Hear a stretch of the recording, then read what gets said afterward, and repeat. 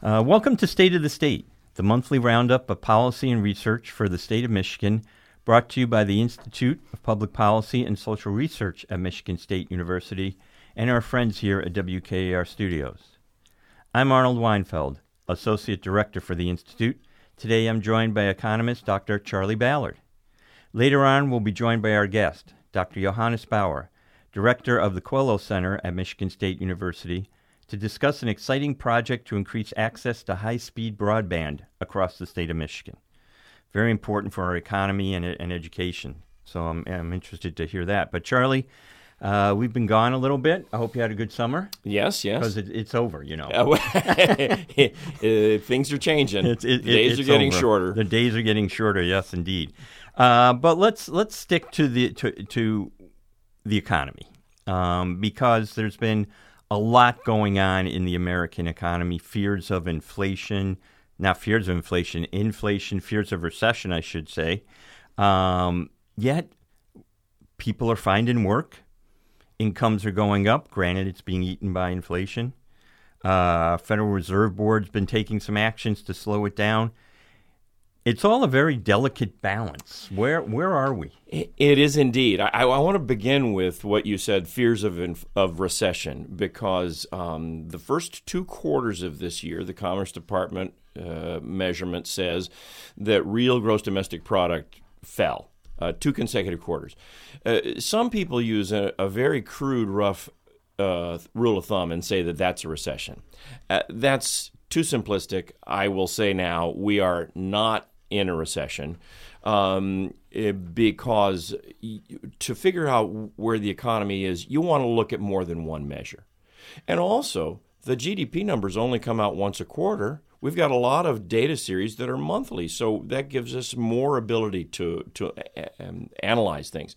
So the biggest one that says we're not in a recession is employment. Non-farm payroll employment has been increasing steadily at more than 300,000 jobs per month nationally. And this last month, it grew at more than 500,000 jobs per month.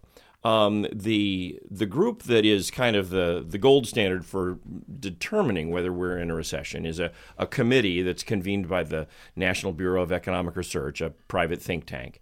And they look at half a dozen indicators. They look at industrial production, which is up this year. They look at real consumer spending, which is up this year. They look at payroll employment, which is up this year. So the economy is not now in a recession. Why did GDP fall? Well, many components of GDP actually rose, but early in the year, there was an inventory adjustment that made things look bad, and also business investment is down a little bit. But most indicators are still positive. So we're not in a recession now. Then the next question is, will we be in a recession 6 to 9 months from now? And that's a question to which I do not have a good answer. Yeah, I don't think that anybody does, right? No. So what happened is we have developed inflation, and we can talk a little bit more about that in a minute.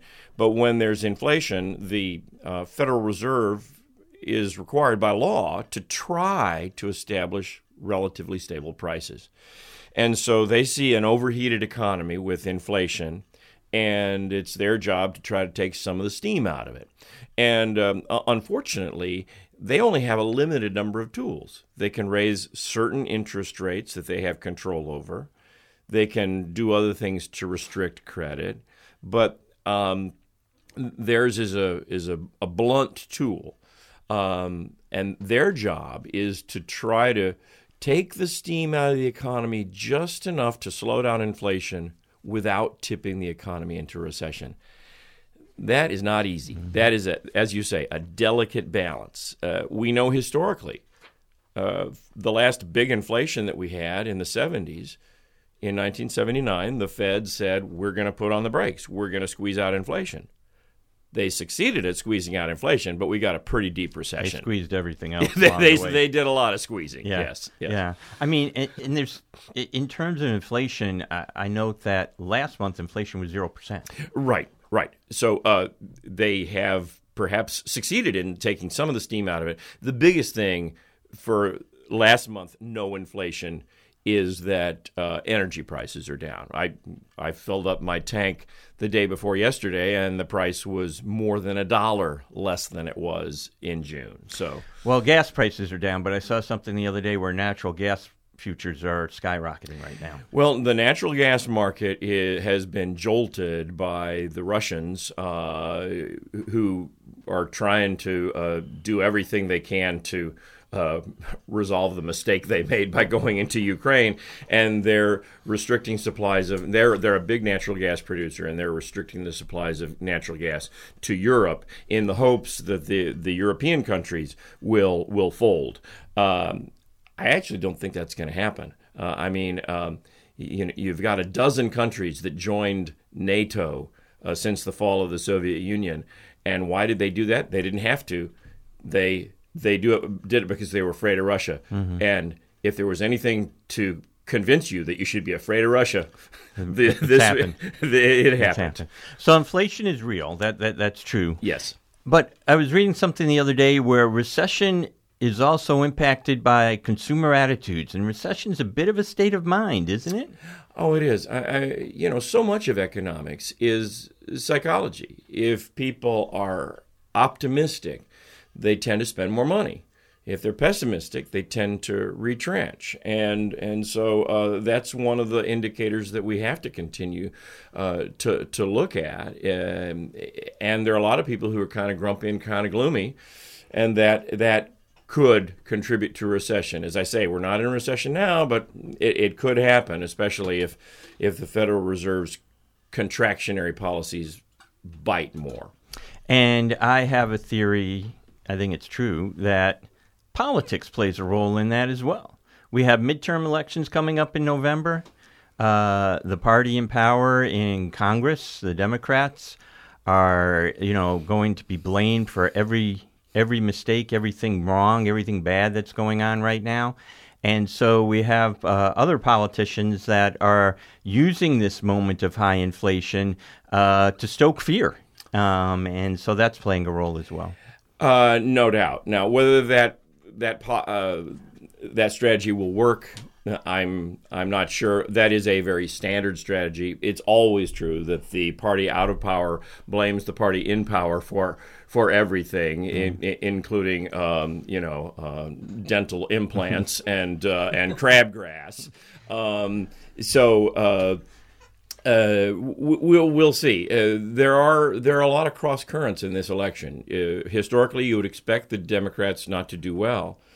However, the vote on abortion in Kansas suggests that is an issue that does not bode well for Republicans. So we'll see how it goes. Let's get back to a moment to the inflation, right? In inflation issue. I mean, I'm interested to get your perspective on, I know you said you don't know if we're going to be in a recession, right. But it seems to me that, part of the inflation issue that we're forgetting about is lingering from COVID, and that's the supply chain issue.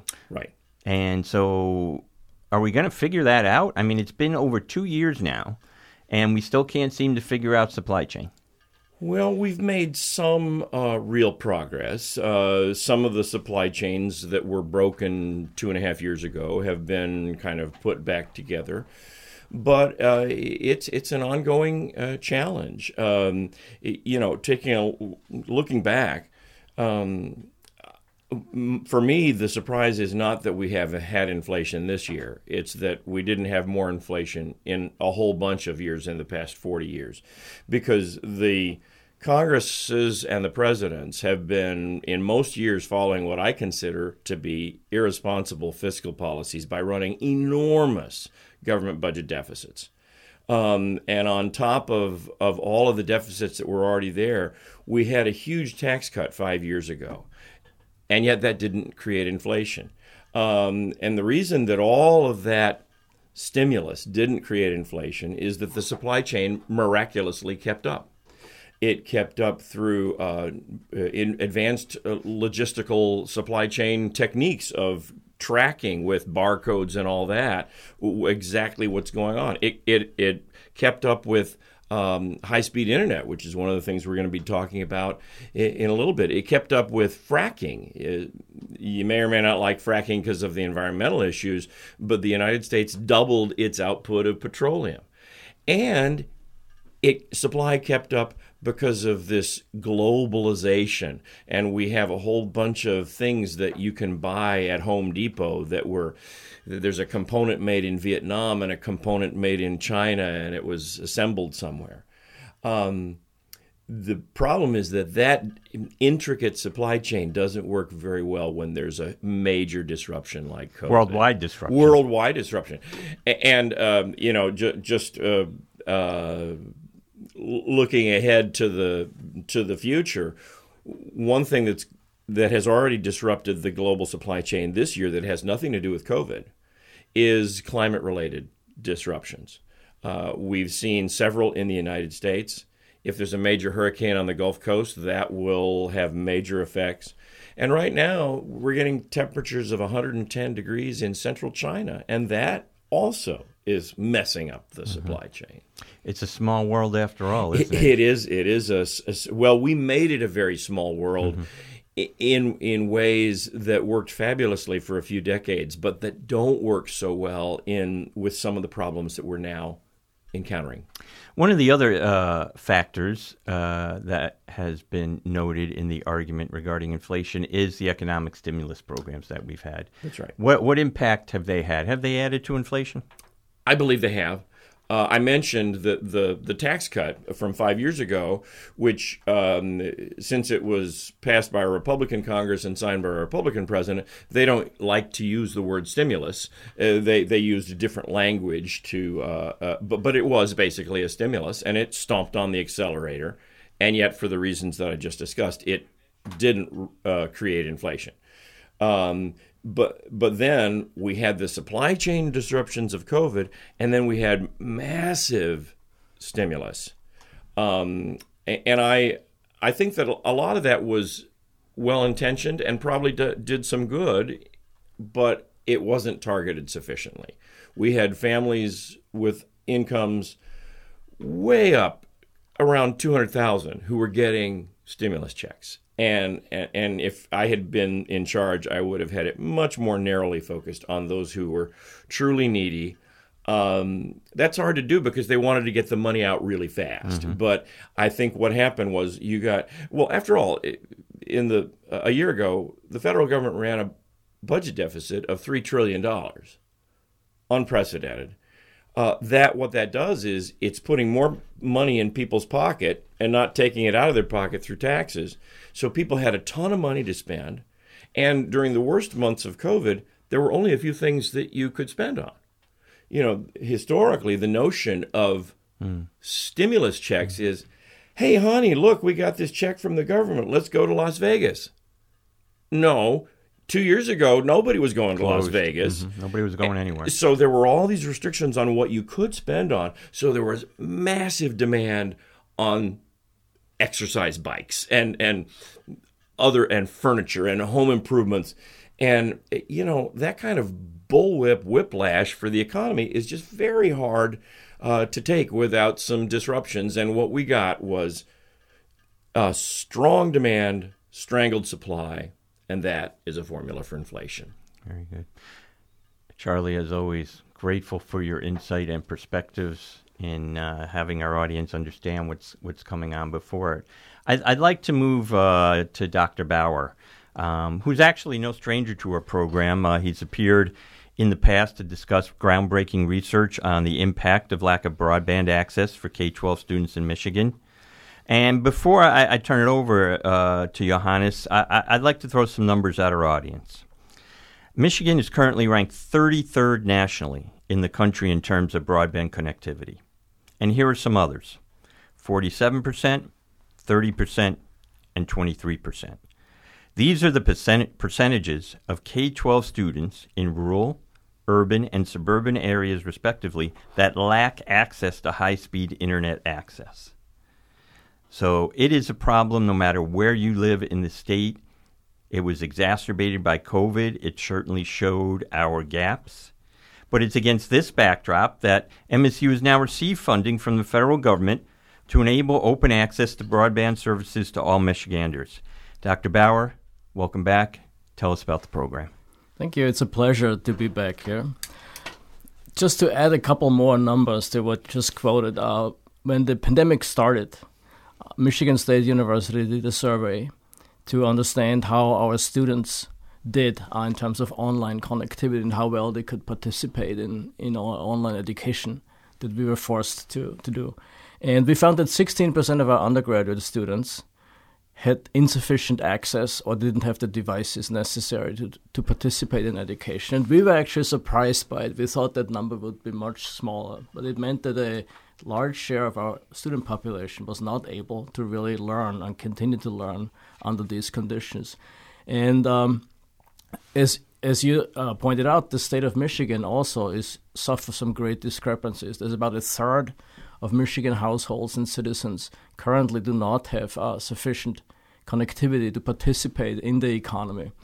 Just to come back to Charlie's topic, right? I think it's worthwhile pointing out that the internet scaled very well during the pandemic, right? It held up very well in many ways, and that's a testimony to private investors who had invested in large parts of the infrastructure. But it also did so in a very unequal way, right? It excluded many parts of the population, and whether it's the K through 12 students or our graduate students and undergraduate students, or people who could not participate in the economy or take care of government or healthcare services. And it's about time that we do something to close that gap once and for all.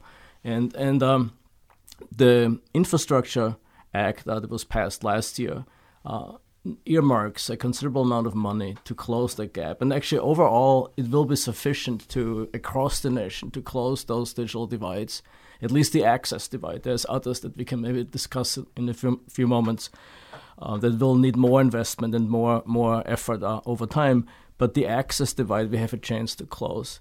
And the project that you mentioned called Moonlight, which is an acronym, and I should actually read what it stands for. Of course it's an acronym. Michigan Open Optical Network Leveraging Innovation to Get High-Speed Technology.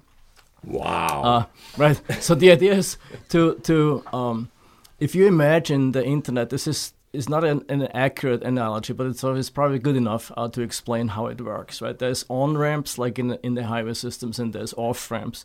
This is essentially the network connection that every individual user has to more powerful, bigger pipes of the network.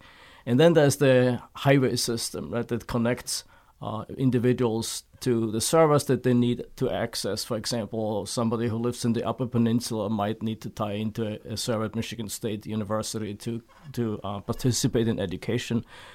These are the servers that help people apply for jobs, government services, healthcare services, and so forth. Some of those are very close to the user. So, for example, Netflix puts its servers very close to users, so you don't need a lot of internet. But most of them actually that are relevant for our current uses of the internet, and especially those that are productive uses that help the economy hum and grow and so forth, and that push innovation, they are not local. And therefore, to have a good sort of well-functioning highway system in place is important. And it turns out that this, what is called the middle mile in internet lingo, that part of the network is a constraint in many states. It has not sufficient capacity to support end users to reach those destinations. There's not enough lanes, so to speak. There's not enough lanes, right? And so what our project Moonlight does for the state of Michigan is it adds a considerable number of additional lanes to the middle mile network. And that has big ripple effects on the end users, because now the local what are called internet service providers, whether they are private or public or cooperative nonprofit, they now have an opportunity to connect end users more cheaply and to a higher quality network, right? And that will really enhance their opportunities to provide services. That will lower the prices of providing services to end users, and hopefully be a major contribution to closing those discrepancies that you mentioned. What's the technology or the infrastructure that's actually going to be put in place to increase those lanes? What can people expect? Are these more towers? Are they boxes on the side of the road? What are we going to see things like that?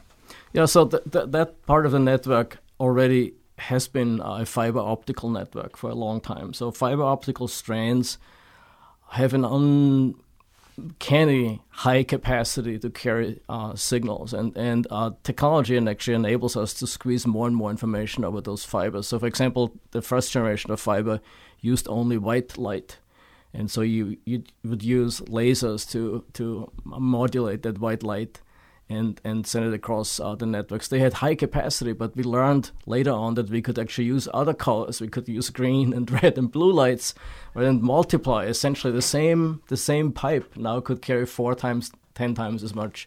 And the technology, the electronics to use those fiber optical connections has advanced significantly. And so the current infrastructure was actually, for most part of it, put in place probably 10 to 15 years ago. And it has held up quite well, but now it's time to uplift it, so to speak, right, and increase its capacity. The people will not see very much of it because the fiber that connects locations will not change. Actually, what will change is in 103 locations across the state, the electronics feeding into that fiber system of highways, if you wish, will change and will be much more capable and will provide much more advanced services to the local internet service providers. The funding from the National Telecommunications and Information Administration, which is an agency in the Department of Commerce, is about 40% of the total cost of investment. Michigan State University partnered in this case with Merit Network. Merit Network is a nonprofit research and education network that was established by major research universities in the state and is currently governed and owned by 12 4-year universities in the state. So it connects essentially anchor institutions, libraries, schools, and others across the state, but it also makes its services available in this new model to everybody else, private, public, as I said before. So it will really benefit the whole ecosystem of players in that internet access system. And by improving the infrastructure in these 103 locations that you noted, Merit will be able to spread their wings, so to speak, across the state and be able to provide greater services to those internet service providers who then can hook up individuals or businesses at the local level. Yeah, exactly. And we have Michigan State, and our center has a long history of collaborating with Merit. We did studies with them on the use of wireless services, for example, in the access networks, and we did the study that you mentioned about the repercussions of discrepancies in broadband connectivity for the K through 12 our school system, and we have worked for a long time with them to help communities in Michigan map the availability of digital assets and for historical reasons that we could go into, but probably don't need to, the federal maps that exist as to who has access to broadband and who is not were highly inaccurate. We knew from the beginning. It's a polite way of saying it, Johannes. Thank you. Yeah, we knew from the beginning that they were inaccurate, and it's one of those things where sort of some pragmatic statistical decisions were made, but the effect was that they overestimated grossly, in many cases by 30 to 50%. The availability of broadband internet infrastructure, right? And unfortunately, subsequent funding programs were tied to those statistics, right? Now you have a gross misallocation of public subsidies, right? Going to the wrong places and not going to places that need it. So we helped for the last 3 years. I think it's now 11 counties to come up with more accurate maps. But 25% of the Michigan population, I think it's actually quite a significant share, who now have a more accurate inventory as to what are those patches of land where there's no sufficiently high-quality service available, where are those areas that are sufficiently served. And how does this fold into the new office that the state has created? I believe it's called the My High Speed Broadband Internet Office. I mean, I know Eric Frederick, who's been involved in this as long as any of us as well across the state, is now running that office. What's the relationship there? How will you be collaborating with that office? Yeah, I'm actually excited about that office. It's very timely. We know from the experience across the country that states who have a designated office to coordinate those many activities, and also the additional federal programs that are currently underway do better than those who don't have such an office. And we offer our services to ERIC as a non-partisan research institution. And in fact, I think the other universities across the state would be happy to help them as well and work with them to really create maybe an evidentiary basis, help them think through sort of some of the challenges to overcome digital divides. Digital divides actually have multiple layers, right? I mean, we commonly think about it in a simplistic way. We think about it as an access divide. You know, somebody who has access and not access, or access and insufficient access. But there's really other layers, right? I mean, access alone doesn't really enable you to use the technology to the benefit of society. And so there's a digital literacy problem, and digital literacy is very unevenly distributed across the population. And it to some degree maps onto access, but not completely, right? There's other issues in play.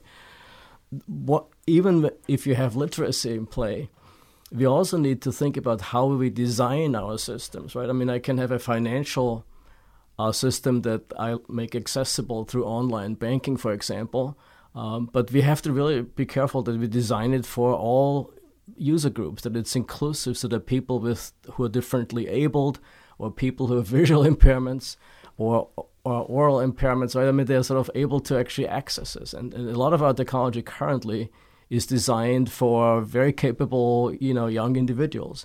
And so there's major awareness issues that we need to overcome. We call it human-centric design. And this goes through all the things that we do with digital technology, from healthcare to education, to government services. And there's massive privacy implications, of course. And the fourth level of digital divides is actually that we need to empower people and train people to adapt over time, because as artificial intelligence comes down the pipeline and other technologies, virtual reality, and digital technology becomes more or less black boxed into our lives, right? I mean, it's there. We don't even notice it anymore. Yet it has massive implications for our lives, right? Yeah. And so we need to train new qualifications among people. And Michigan State University and other research institutions are well positioned to help in all those things. And I envision it, though, as a co-creation. We don't have just answers that we want to give people, right? I think we are willing to work with people, have a seat at the table, and help solve some of those problems.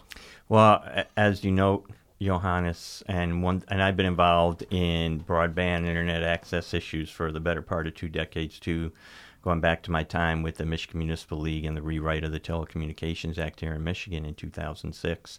And I'm very excited about this. And as you note, it's important for our economy. It's important for everyone in our state. I'm of the mind that internet access should be considered a public utility, much like electric and telephone were in the 20th century. It is essential for individual and our state prosperity moving forward. So thank you for all you're doing and your partners in this effort. Charlie, any thoughts or questions?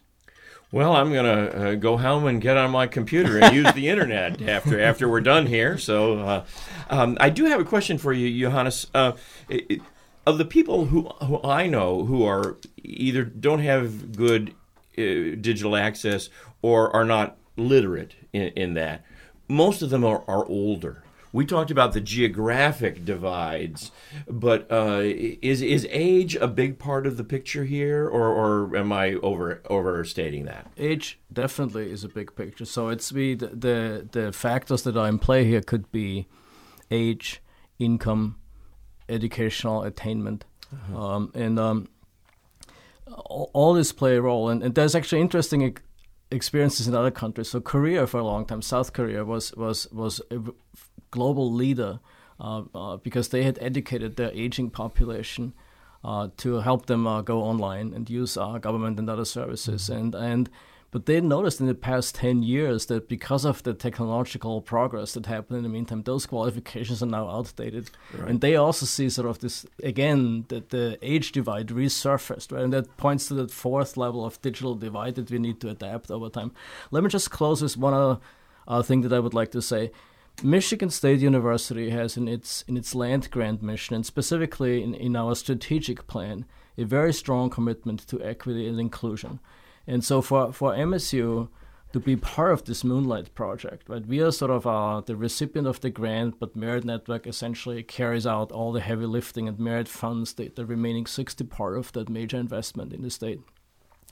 But for MSU, being part of this really helps us realize that land grant mission and helps us carry forward in a very tangible form and in a very important area of our digital lives, right? This idea to improve inclusion and improve equity. And that goes across age groups, that goes across geographic territories, that goes across educational capabilities. And increasingly, I think we have to think about ways to not only practice this with our traditional students, but I think we will have to be part of a mission to create like a K through 60 educational system that really helps people across the lifespan to upskill and adapt to the power of technology. And it goes both in the direction of making great use of the technology, but also learning how to not act in ways that cause harms. Right? We do know that these are sort of dual-purpose technologies that can be used for great good, but they can also destroy and be very divisive. And some of those effects happen not with malicious intentions, right? But we need to sensitize individuals and all the users to make sure that we truly harness the full benefits of digital technology. Well, as you note, it is a great opportunity for Michigan State University to continue along with its mission of improving the lives of all of our citizens throughout their lives. Thank you, Johannes. Appreciate your work. Charlie? Great pleasure. Any final thoughts? Well, we still have a little bit of summer. We've still got some beautiful days ahead of us. It's been a gorgeous week. It's been great, and so I wish you a good month until we get together for our next podcast. Super. Thank you, sir. And that's about all the time we have on this edition of State of the State. My thanks again to Russ White and the staff here at WKAR for their support of this program. Join us again next month on State of the State.